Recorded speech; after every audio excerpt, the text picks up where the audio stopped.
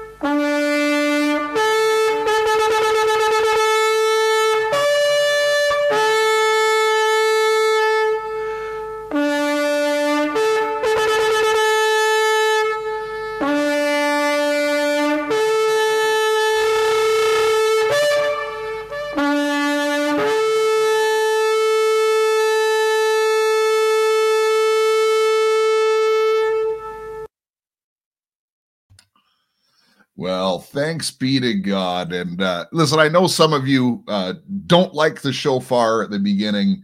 Some of you love it. To me, it just is a good time to pray and have rest. And I really believe that it's powerful. There's something about an instrument coming from the breath that is just incredible. And I think that about brass instruments as well. And there's so much good stuff. So right at the front end of this broadcast, I had mentioned to you that not only will you hear the wisdom of God, but you will see the wisdom of God demonstrated in this very broadcast, and you're going to see it in just a few seconds. Are you ready? Type something in the chat if you're ready to see the wisdom of God manifest right before your eyes. Well, because we're finishing up the chapter of Ephesians, and it talks about marriage and our roles as male and female, in this, I definitely had to pray for wisdom. And wisdom that I would not do anything stupid or say anything stupid that would jeopardize my marriage. So I needed the ability to cover this chapter and limit what I'm going to say. And then after considering the words of this chapter, I realized, you know what? I'm a man and I've got authority. So I exerted that authority across the body of Christ. And because of the obedience to the scripture, Beulah has agreed to join me. You're hilarious, Trevor. Well, I don't know where this stuff comes. Well, I probably do know where it comes from, Beulah, but it's not a good source. This is why we pray. Yes, thank you for having me, and shalom, everyone. But this is the wisdom of God manifest. I had the wisdom to get someone to limit my capacity to speak because I say stupid stuff like I just said. Well, it's fine. You're funny. Looks are not everything, Beulah. It's good to have humor. You know, we cannot be too serious all the time because God is a God of joy, the spirit of joy. So it's nice, you know, it's good to have fun and laugh at things and just be yourself. That's the most important. You know what? Amen. And I'm telling you, God has a great sense of humor. He really does. And He does. when you press in and get to know him intimately, he's a jokester. You know, he will have fun with you. Yes. Never harming, of course, always edifying.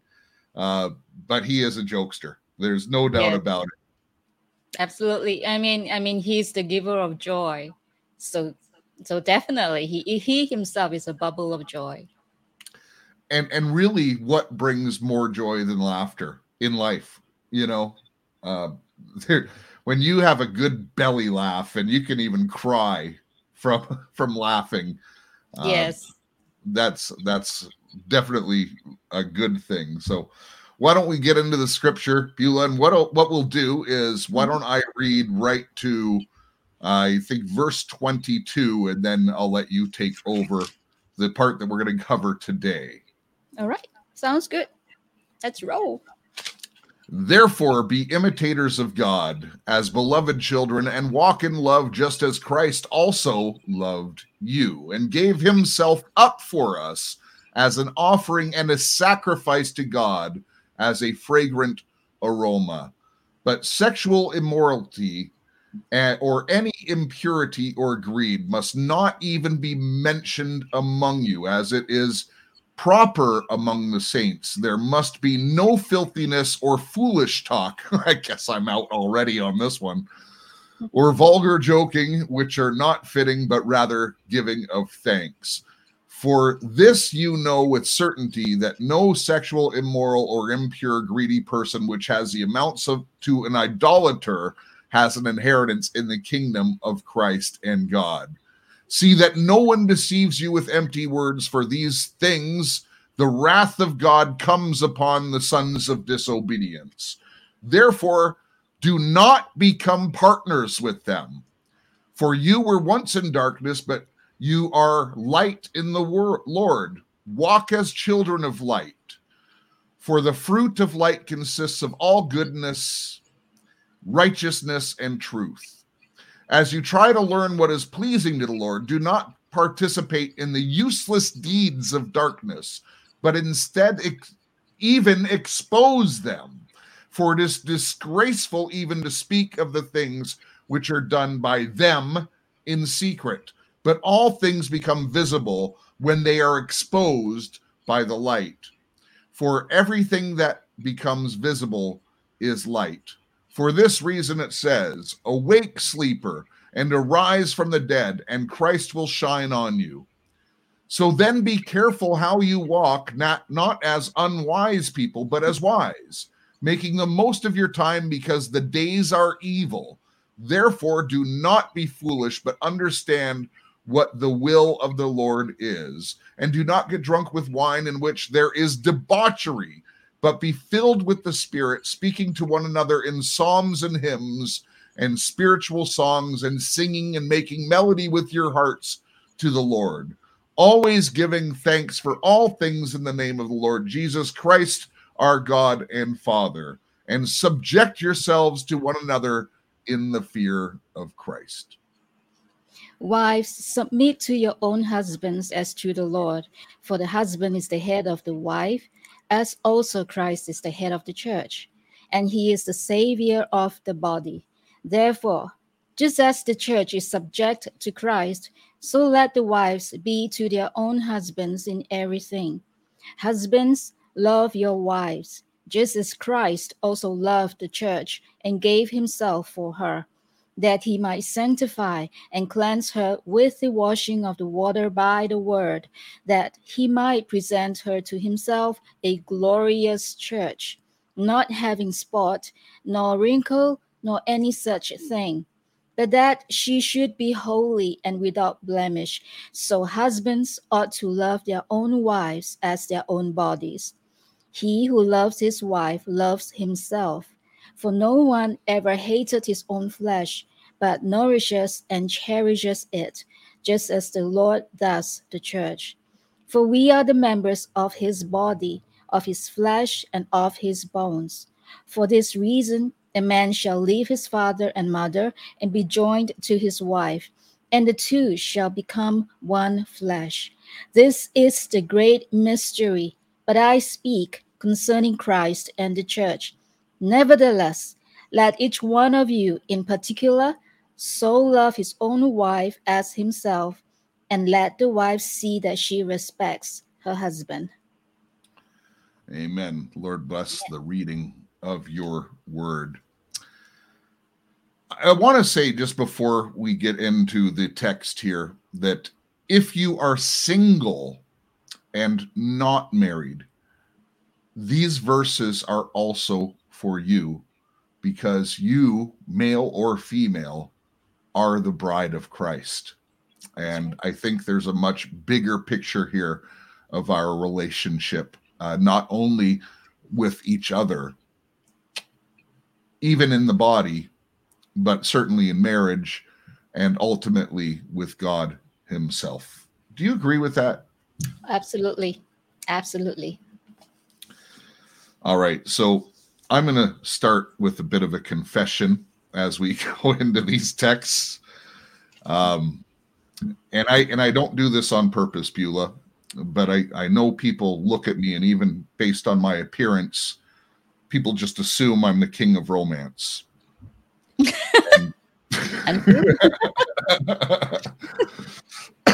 And I will tell you that when I was courting with my wife, we had a 3-year courtship, and I proposed to her on a Good Friday.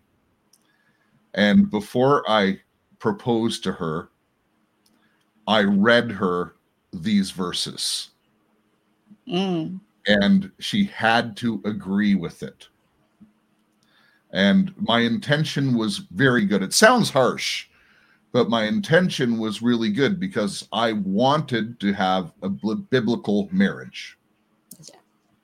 And I wanted her to be on the same page. And I not only read these verses, but basically every verse in the Bible that pertains to marriage, so we could be on a clear footing to start out. And then in my typical fashion, after she agreed to all this, I went into the business part of being married. Okay, this is how things have to work. And yeah, so there goes my image of being a romantic. But I thought there was wisdom in it. And I'll tell you a little bit about how that came out after we read this. But so you went in first. I mean, you went in first, laying the foundation, and that is good.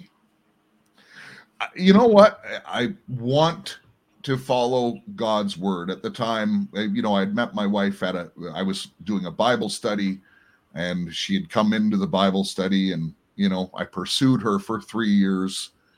And, I've always, even in my young and wild days, I always wanted to be married. That's the truth.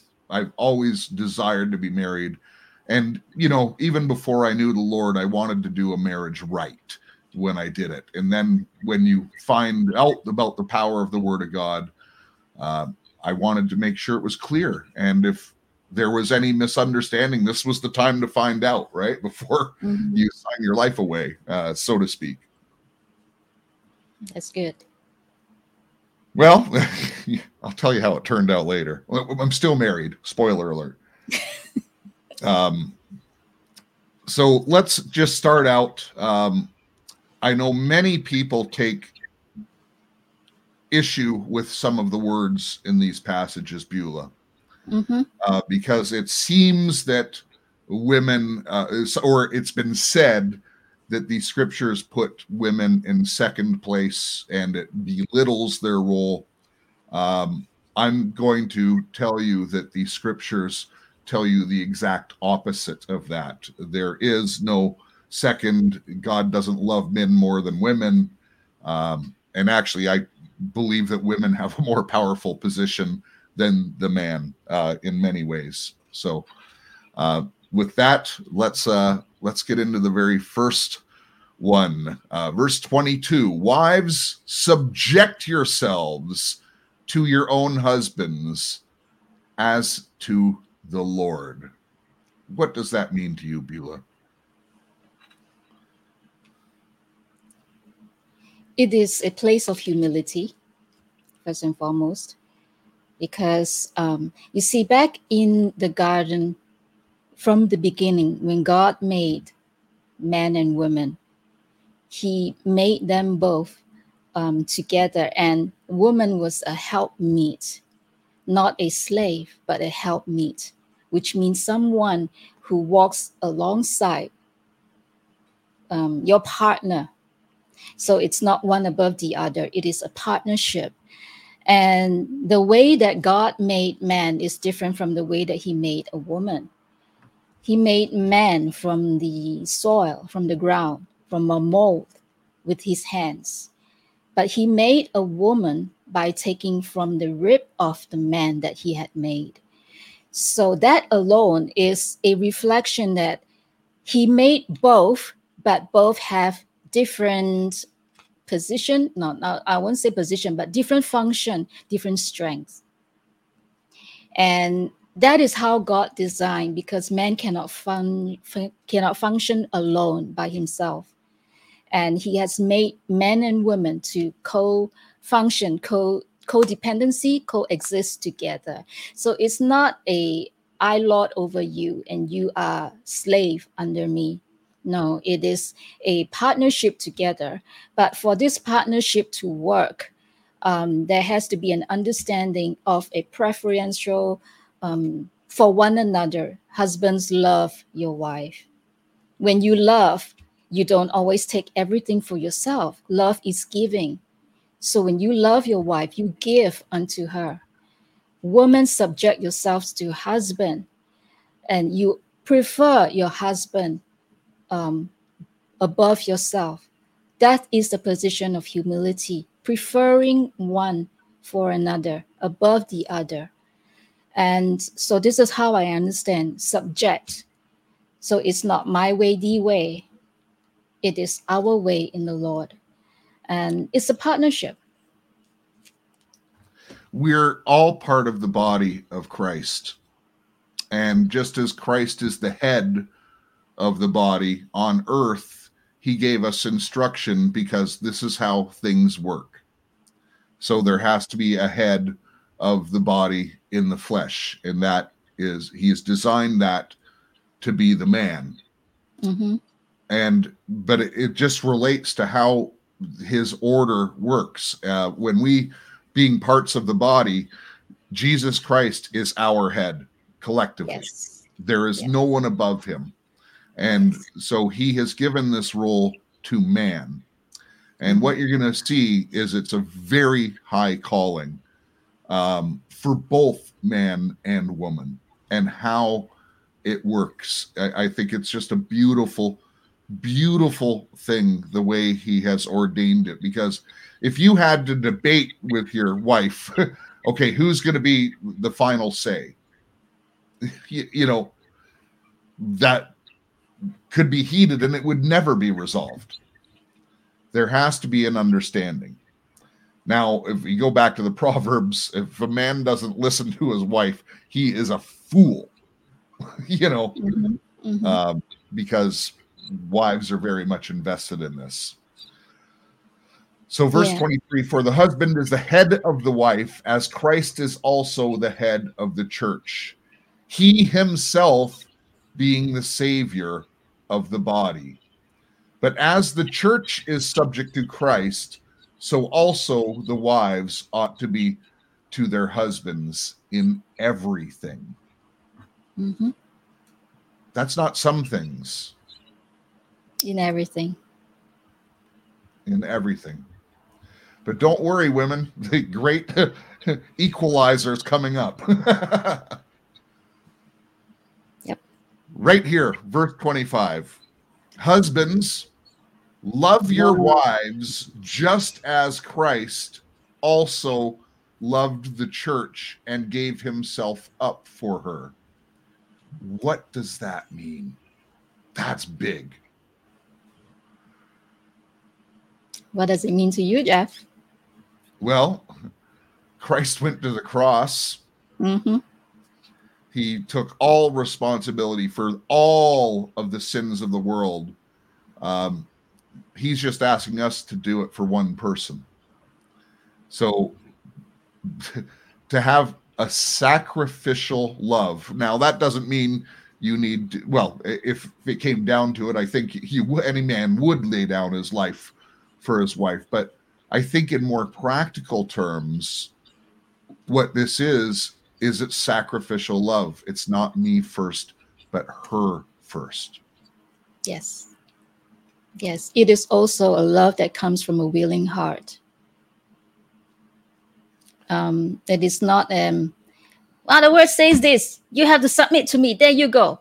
You know, and the wife will say that, no, you have to love me. You know, it's not that. It is not fighting for our rights.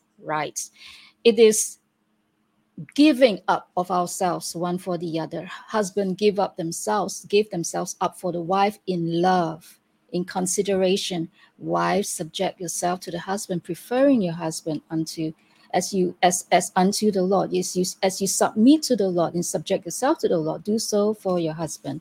So it is a partnership, you know, of humility and love. And that's the character of God. That's the nature and character of God. It is reflected right here between a man and a woman, husband and a wife. And when we talk about this sacrificial love, it's really important to understand that the giving of oneself this is such a hard thing to come up with. This is not an easy task. That Jesus gave himself up, and he's asking us to do that for another person. But I think of what the result of it is, Beulah. And listen to this, because I really think there's an anointing in it.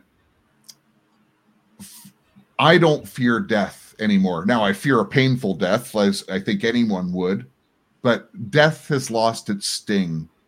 There's a security that I have in my faith and knowing that God is true and God is mighty and that victory has already been won.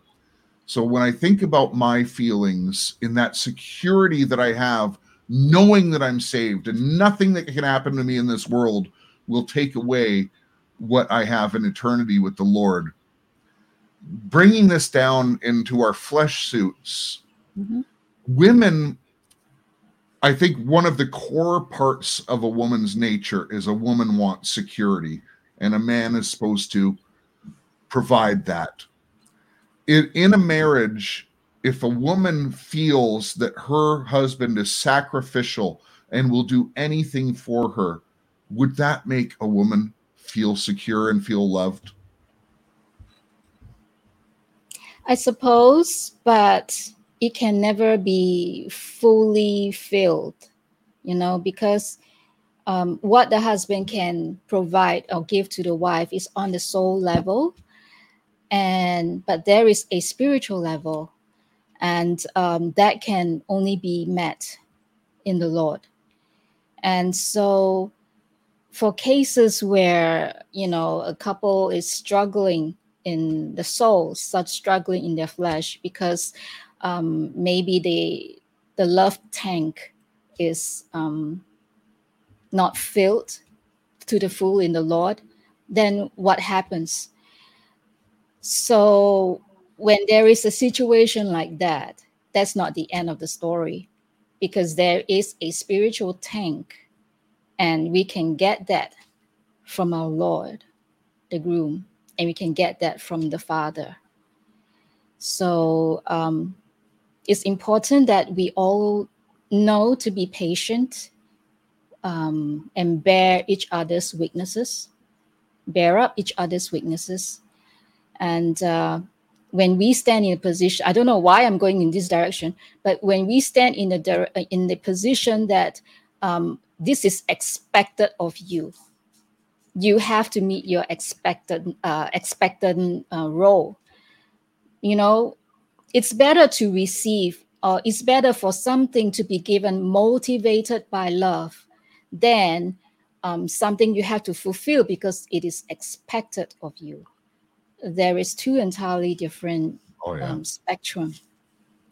Whereas love covers a multitude of faults, of errors, of weaknesses. Love is bearing up. Love is forgiving. Love does not seek of our own. It seeks for the betterment of the other. Love is always giving. So between a husband and a wife who are imperfect in their ways, the best position to be, the best place to be, is to be in the love of God. And there, the things that you are lacking in your soul, or that you have not come to maturity of, the love of God will cover and enable you in those parts. Well, so the next verses actually prove exactly what you just said, because the spiritual component, if everything is first spiritual, and I think I've proved that hundreds of times on this podcast, and then it becomes created on earth. But the spiritual component has to come first. And verse 26, so that he may sanctify her, having cleansed her by the washing of water with the word. Mm-hmm. So, in other words, man cannot do it properly without Christ. That's right. That's right. And same for women. If we struggle because of disagreement of ideas and viewpoints, if we struggle with subjecting ourselves to the final decision of the husband, we can surrender that struggle to the Lord and allow Him to give us the grace of humility, His kind of humility. And, Hebrews says, the Lord Jesus says that I am your high priest. You can always come to me to cry for help and ask for help in a time of your need, any kind of need. So if we have a need that we want to follow and obey the word of God, but we are struggling in our flesh and in our soul, then we can go to the Lord Jesus, who has walked the ultimate humility on earth. And because he has the power and the grace to give us his kind of humility. We have not because we did not ask. So we can ask. Say, Lord, I desire to follow your will. I desire to obey your word, but I'm struggling. Help me, Lord. And he will give us a strength of grace to die to the self, die to the part of us that wants to uphold a certain position. Me. When the grace of God comes and enables us to lay down ourselves and humble ourselves, we will find that to obey verse 22 is easy because of the grace. It is. And I really think that it's the Lord is putting the burden on the man much more than the woman here, because even saying that sanctifying her by the washing of water with the word, that he, speaking of the husband, may present to himself the church in all her glory, having no spot or wrinkle or any such thing, but she would be holy and blameless. So the way I'm reading that is the burden is not on the woman to be holy and blameless. The burden is on the husband to have that spiritual authority to pray for his wife, to read the word of God with his wife, and to practice the faith and obedience to Christ first and with the wife. That is leadership. Yes, because that's the position of the head of the house. And with that, if the man has the final decision, you have two choices. Well, first of all, you could be just in agreement with your wife and you consult your wife and then you make the final decision. And if things go good, they go good. If they go bad, well, the onus is on the man because the man made the final decision. But at least, I listened to my wife and we both agreed this would be the way to go and it didn't work out. However, if a man consults his wife and she says, listen, we really need to do this, I feel strongly about it, and the man says, nope, we're doing it this way, she submits and says, okay. And when things go bad, and if they do, man, you're going to feel that for years. Women are not hysterical, they're historical. I've said that over and over because that's my experience. Because women, we tend to be more subjective in our nature, and men are more objective. So for women, that's why we tend to be a bit more emotional in that aspect. But that is the way God has made us to be. That's why we are nurturing. It comes from that subjected nature. We are nurturing, and it's required because that's what mothers do. That's required in the role of motherhood. So fatherhood and motherhood are different, but both are needed in order for the child to be balanced, to grow up balanced. So so God, in all his wisdom and in all his way of righteousness, his way of being and doing right, I mean, he created creation, he created existence. And in all his wisdom, he holds everything together. So when he made man and woman together, the strength and the differences in everything, if we are in the place of love, we will find that all these differences complement each other to a perfect picture. because we think completely different as men and women. Like, you couldn't be further apart. Yes. Men, we have no idea. Women are so complex. Men, at least from a man perspective, we're simple. Now, my wife will say completely different about me in particular, but men are really quite simple in our directives and Yes. how we think. But women are very much more complex, and Yeah. the way that we feel what we need from each other is completely different. It really is. And I think the very last line of this particular chapter really tells women what men need most. And in this, I think probably the highest calling in this is that sacrificial love that we just mentioned. That is such a high calling. Let's go to verse 28. So husbands also ought to love their own wives as their own bodies. He who loves his own wife loves himself. I'll just continue. For no one ever hated his own flesh, but nourishes and cherishes it, just as Christ also does the church. Again, here's the comparison to Christ, who really is our example, men and women, but particularly in this, it's to men. So how does a man love his wife as his own body? Tell us, Jeff. Listen, you think I got all this stuff figured out? Actually, I'm going to tell you in my conclusion. To love your wife as your own body. Well, I've always said that, I think personally my flesh has been a greater adversary than any spiritual principalities. And to be able to cut off the flesh and put God first has been one of the things I've worked hardest on for many years.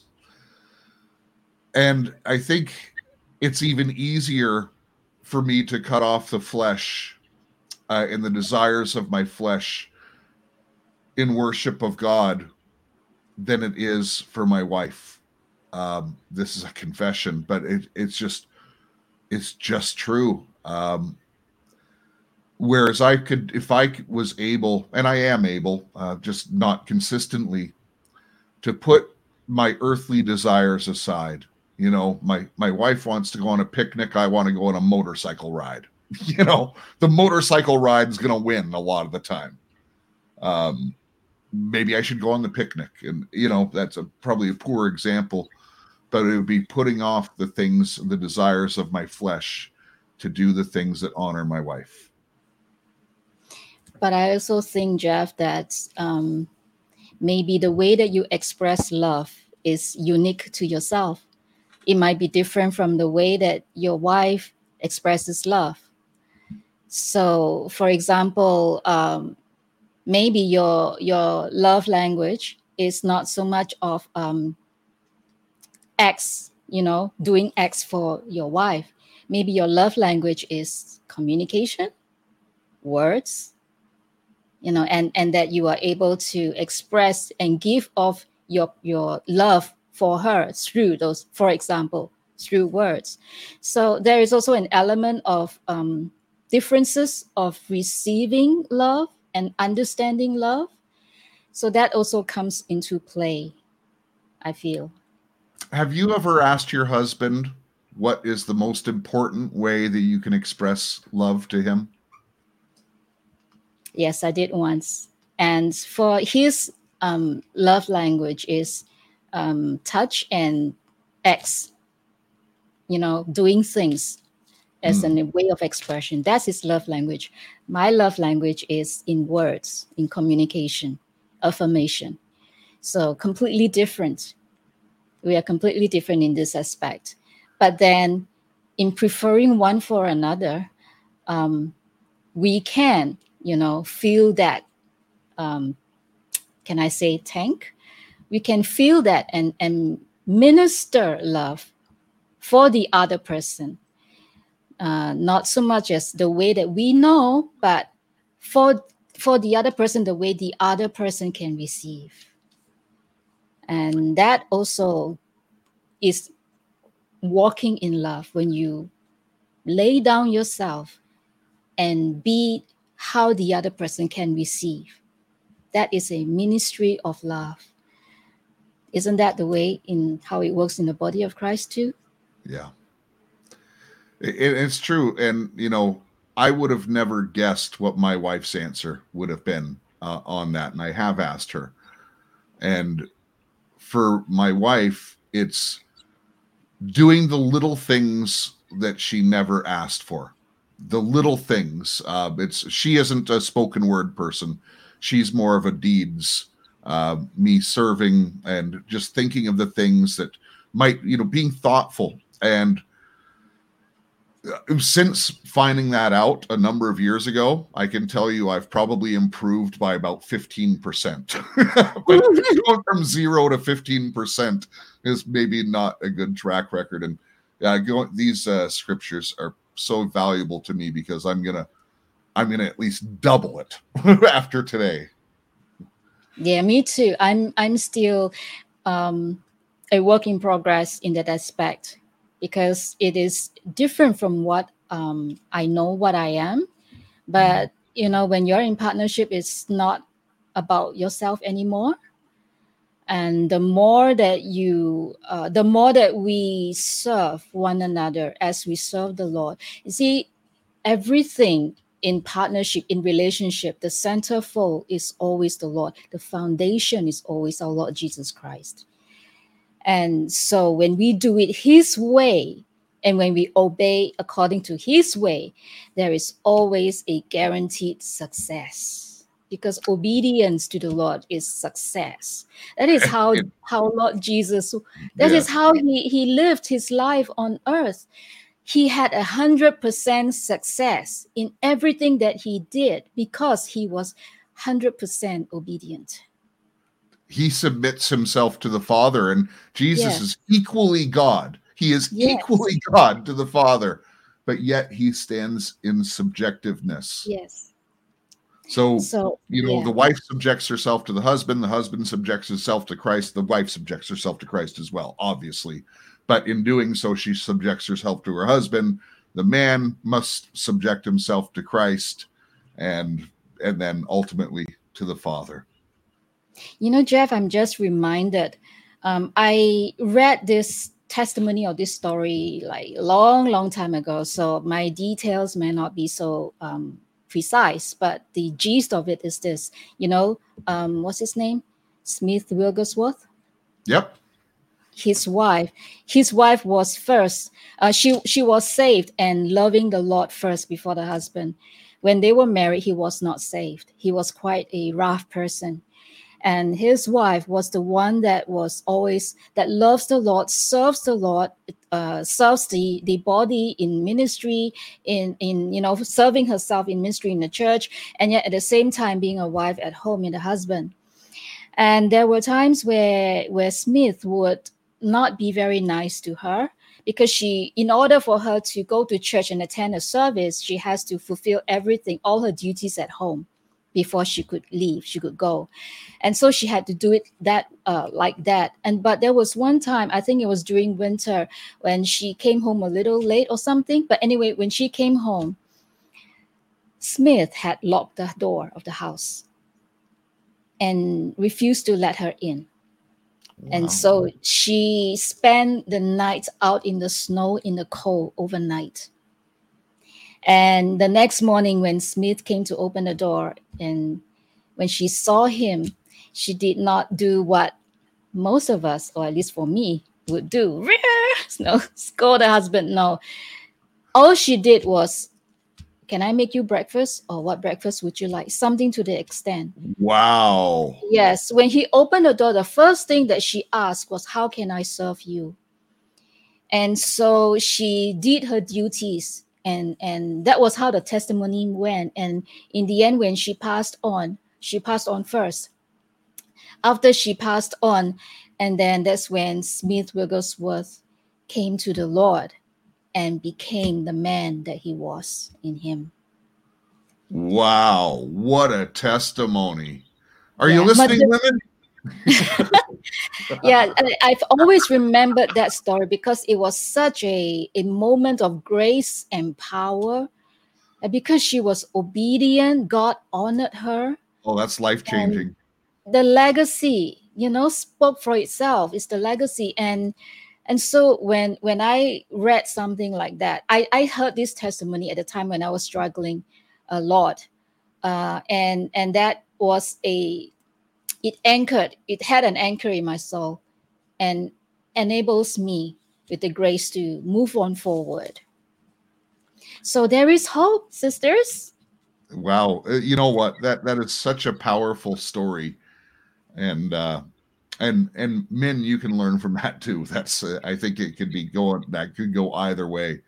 How can you serve your wife as well? Verse 30, because we are all parts of his body. For this reason, a man shall leave his father and his mother and be joined to his wife, and the two shall become one flesh.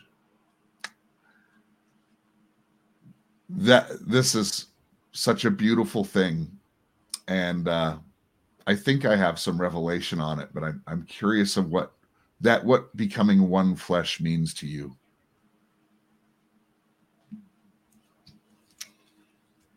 For me, it's like the strength and weakness of each other come into a perfect blend, a full, complete picture. Yeah, I think that's spot on. And obviously two become one flesh should be easy to say, well, that's love, baby. Right? But you know what I see when I read this? We are parts of the body. And obviously you can just name off someone's a foot, someone's a leg, someone's this, someone's that. But I think when a man and a woman get married, you're unified and you're one part of the body. That's what it says to me. Yeah, it is no longer me, I. It is no longer a separate thing. It is oneness. Yeah. It's no longer me, myself, and I. So it's not, we cannot, or we shouldn't have the viewpoint as in, this is my thought, this is my way of doing things, this is me. We have to let that go. I mean, let that pass, let it fall. It is now a new journey, a new life, a new growth, a new maturity, in a higher measure and standard of walking in love. Yeah, it's, by the way, that's for singles as well. You got to lay down your life just as Jesus did, and we're called to serve. And life is just much better. It doesn't matter. Like it does matter. We want to have provision, but wealth will not bring you happiness. I know a lot of people will argue that and say it will bring you happiness, but not true happiness. I think wealth, when accumulated properly and stewarded properly, can afford you to be able to do life a little bit more the way you're intended to do it and not struggle. But the happiest people that I've met in this world have nothing, almost, so it is really about the humility and the service. And have you noticed poor people are usually more generous than wealthy people? It's just laying down your life and wanting to serve humanity. So then it goes on. this mystery is great, but I'm speaking with reference to Christ in the church. Nevertheless, as for you individually, each husband is to love his own wife the same as himself, and the wife must see to it that she respects her husband. And I'll tell you, women, I don't think there's anything more important to a man than to be respected. We can respect and we can esteem our husband the way we esteem the Lord. We can look upon, if your husband is saved, we can look upon our husband in the Lord. See the Lord in our husband. Look at him the way Jesus looks at him. It's easier said than done, for sure. But when we can see the Lord and we choose to see the Lord, it's easier because we are not, it helps us when we can see the Lord, when our eyes are fixed on him, the heart to obey will follow because we are seeing him, we are beholding him. So if your husband is saved, a brother in the Lord, and in the times of his weakness, sisters can look upon him, look upon their husband, as look at the Lord that is inside of him, and submit and subject yourself to that. If that makes sense. It does, but I'm going to disagree with you. Saved or unsaved, a man needs respect. And just as you were saying that, I just pulled up the definition of respect. A feeling of deep admiration for someone or something elicited by their abilities, qualities, or achievements. And even if your husband is a buffoon, ladies, if you're unequally yoked, well, that was your mistake going into marriage. Yeah, but you shouldn't do that. But many have, and we pray for your husbands or your wives who are unsaved. But respect, if you want to know what's important to a man, I'm telling you, this is what it is. Not just this man, every man needs to feel respect. Where, even if a man, not good at sports, not good at this, not good at that, not good at this, but there's something. And women, I'm telling you, if you want to protect your marriages, respect your man. And men, you have to love your own wife even greater than yourself. And strength comes from the Lord, our source. Well, for us it does, but there's some people who listen to this that are unsaved as well. And these are the things that you can do even without Christ. You can attempt to do them. But I think overall, if I was going to give a conclusion on this chapter, and I have a decent marriage. It's not perfect. Certainly it's not perfect, because we're not perfect. And I look at these things, the calling that God has on my life and my role in marriage, and I fail miserably. But the thing is, all of these things cannot really be done without putting Christ first. And do we always react by saying, well, hold on, I know you just said something that really hurt me, but let me go to the Lord and just talk to him for a few minutes. I'm going to come back. No, a lot of time you'll just, what? Or we react. Yeah. And, we really do need to learn to communicate through Christ. Yeah. In all things, and be patient with each other. And if you're married, the definition of patience is very applicable because it means long suffering. It doesn't mean full of joy. No, you need to be patient. There's some long suffering in just about any marriage, and it might only be for a period of time, but I think every marriage goes through these times. Yes, because it is a what's that word? It is training up our character in meeting up with differences and learning how to bear in love. It's all part of character building.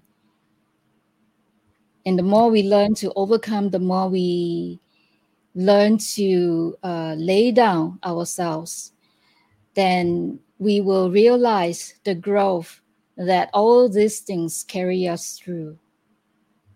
And it's not just in marriage, it is in any relationship. Yeah. In any relationship, like these things apply. If these things work within the confines of a marriage, why wouldn't it work with your friend? Yeah, right? That's right.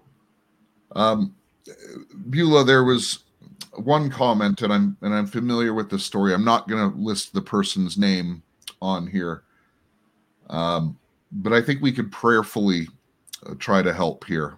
There's one person in the chat, and this person has, she's seeking after the Lord, and it sounds like she has a very abusive husband.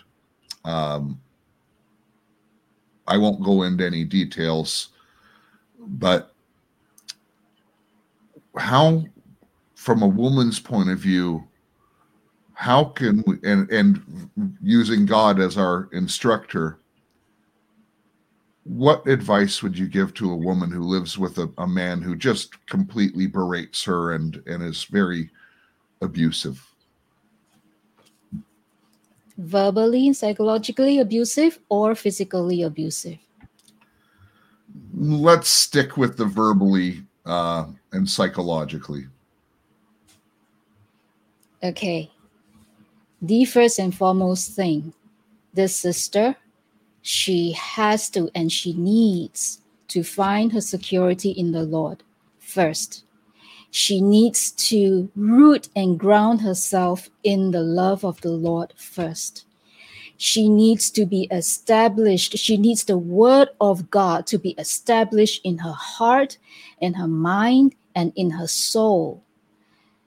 Not established in the head knowledge as what we know by memory, but it has to be established by experience, experiencing the reality of the word. That is very, very important, because the word of God that is in our spirit will live out the strength through those hard times. In an verbally abusive environment, it is a power of words, right? And so, which cut deeper than any weapon. Yes. And there's words of life and words of death. Now, so in order to nullify the words of death, we need to have the words of life first. Oh, yeah. So that when the words of death comes over, the words of life will raise up a standard in you. And this is something that has to be done through a lot of prayer with the Lord, being in the Lord. And if it helps, fast and pray. Because fasting and praying, fasting is us denying our flesh, so that our spirit man can rise up to the fore. So if it helps, fast and pray, so that your flesh is subdued, and your spirit man can arise. You need to be in an environment with a lot of support, especially the word of God. Feast your ears, feast your eyes and your ears. This you have to do it in order for the word of death to be nullified, to have no power over you, until the point where those words come to you, they can fly just over your head without entering into your heart. And when you are strong in a word of life, even in a circumstance where the spouse or the person is influenced by perhaps spiritual forces that inspires him or causes his flesh to react and produce those words of death, your spirit in you can nullify that by releasing the words of life. Jesus said, my words are spirit and my words are life. So the foremost thing is she has to anchor herself. That is the most important thing. Ladies and gentlemen, I promised you wisdom would make an appearance here today, and I have fulfilled my promise to you with Beulah. Beulah, that was really awesome. And just before we close, I want to give a word of wisdom. I'm not mentioning your name on air, but you know who you are in the chat, and I agree with what Beulah said wholeheartedly. And you know, the tagline right here on the screen says John 8:32, the truth will set you free. Well, the truth is the word of God, and the word of God will set you free if you obey the word of God. And I don't know your situation. I can't put myself in your boots, but I just understand what you've written recently and some of the things that are out there. And I just think of Beulah's example with Wigglesworth's wife. You know, what a change in attitude. Can I make you breakfast? Or whatever it is. That was a real humility and a subjection. And even if the person is not worthy of your respect because of their attitude, the Bible says that if you're married, you should respect that person. Can you become that biblical wife, laying down and even in the torment be obedient to God's word and show respect for your husband? That's the opposite of what the world would do, and I think that's the point. So I would ask you to consider it. And Beulah, if you're, by the way, for those, most of you know, Beulah is the head of our Singin' Poor prayer celebration every Saturday night and at 8 p.m. Eastern Standard Time on Telegram, on Wednesdays at 7:30 p.m. on Telegram. And I really encourage you to join us on the Singin' Poor. And Beulah, we're going to be doing Singin' Poor a little bit differently in 1 or 2 weeks. That's right. Stay tuned. Stay tuned. We're going to be making an announcement, and I think you're going to. We hope it works. But we're going to be doing something very bold, in my opinion, and you'll want to tune in for it. Could you close us in prayer and just also pray for this woman in this Absolutely difficult situation, and then as soon as Beulah is done, we'll say goodbye. But if you in the audience, please pray along with this. Please agree in prayer, and let's honor God's word and show the power of prayer and the power of our God, and let's get an amazing testimony in this woman's life. Praise God.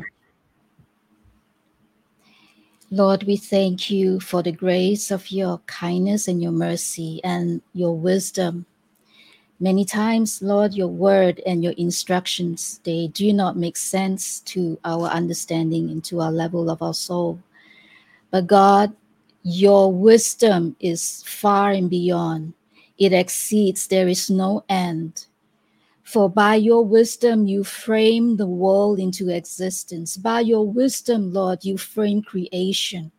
You created creation, Lord, all by your wisdom.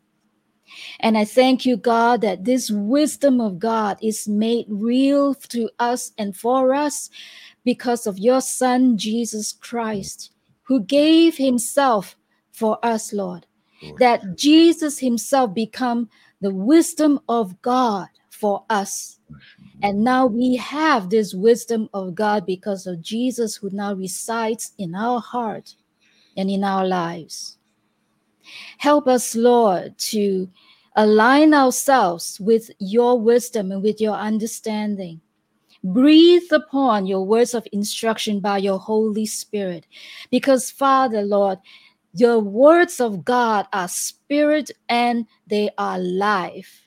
So in the words, in the printed text that we read, Lord, we ask your Holy Spirit to breathe life and spirit into those words that we read, that so that when as our eyes read upon them, Lord, the life will come forth into our understanding.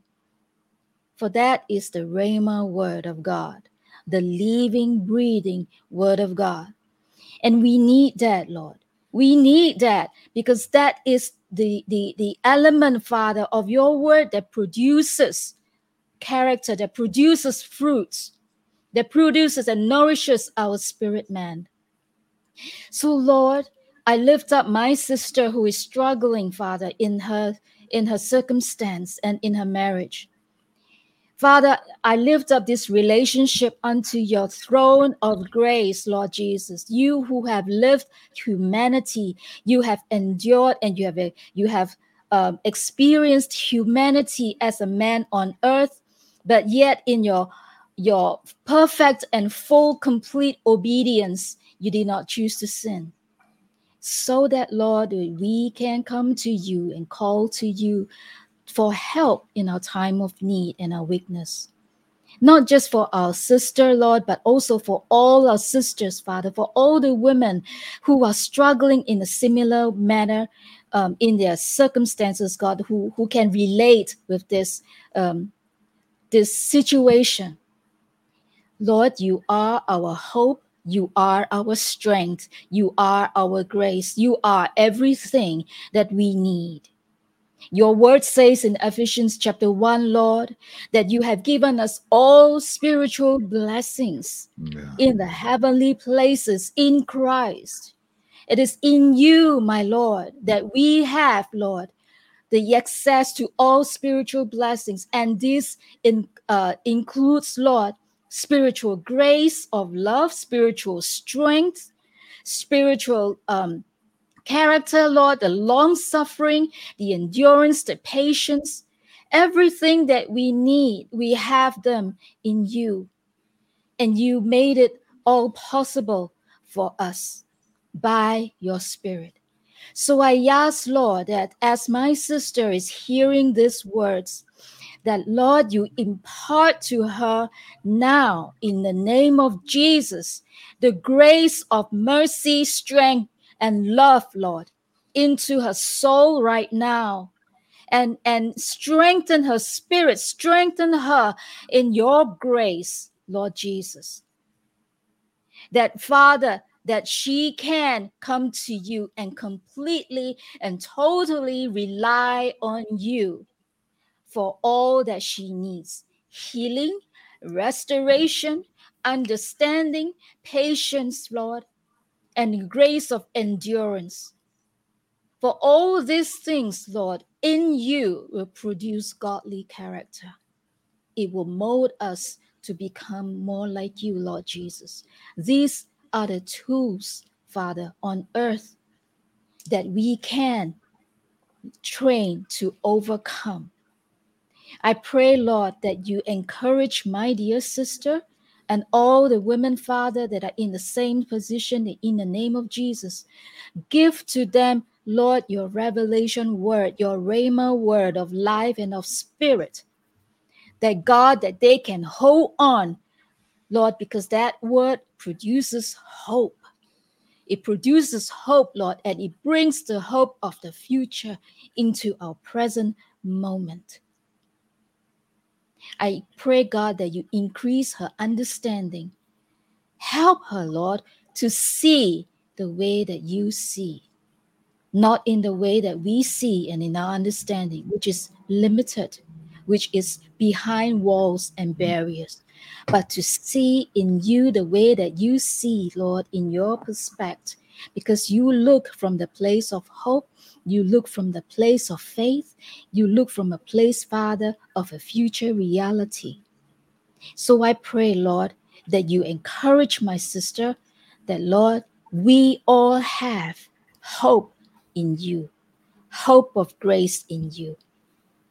So strengthen her hands, strengthen her knees, strengthen her soul, strengthen her heart, and fill her, Lord, with your light, with your fire, and with your Holy Spirit in the name of Jesus.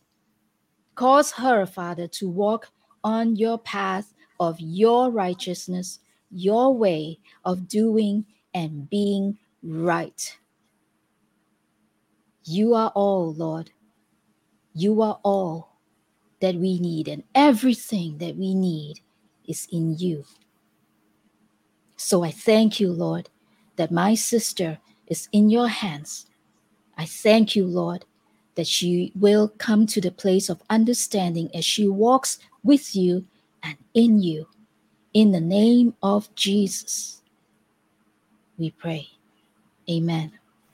Amen. And just adding on to that, as you were praying, Beulah, I really just got a sense of a word, and I believe that the Lord will honor that prayer and everything said in it. But first, we must make the individual choice. So in all things, choose to serve Christ first. Amen. And as you choose, that gives him the ability, because he's a gentleman, he won't force himself on you.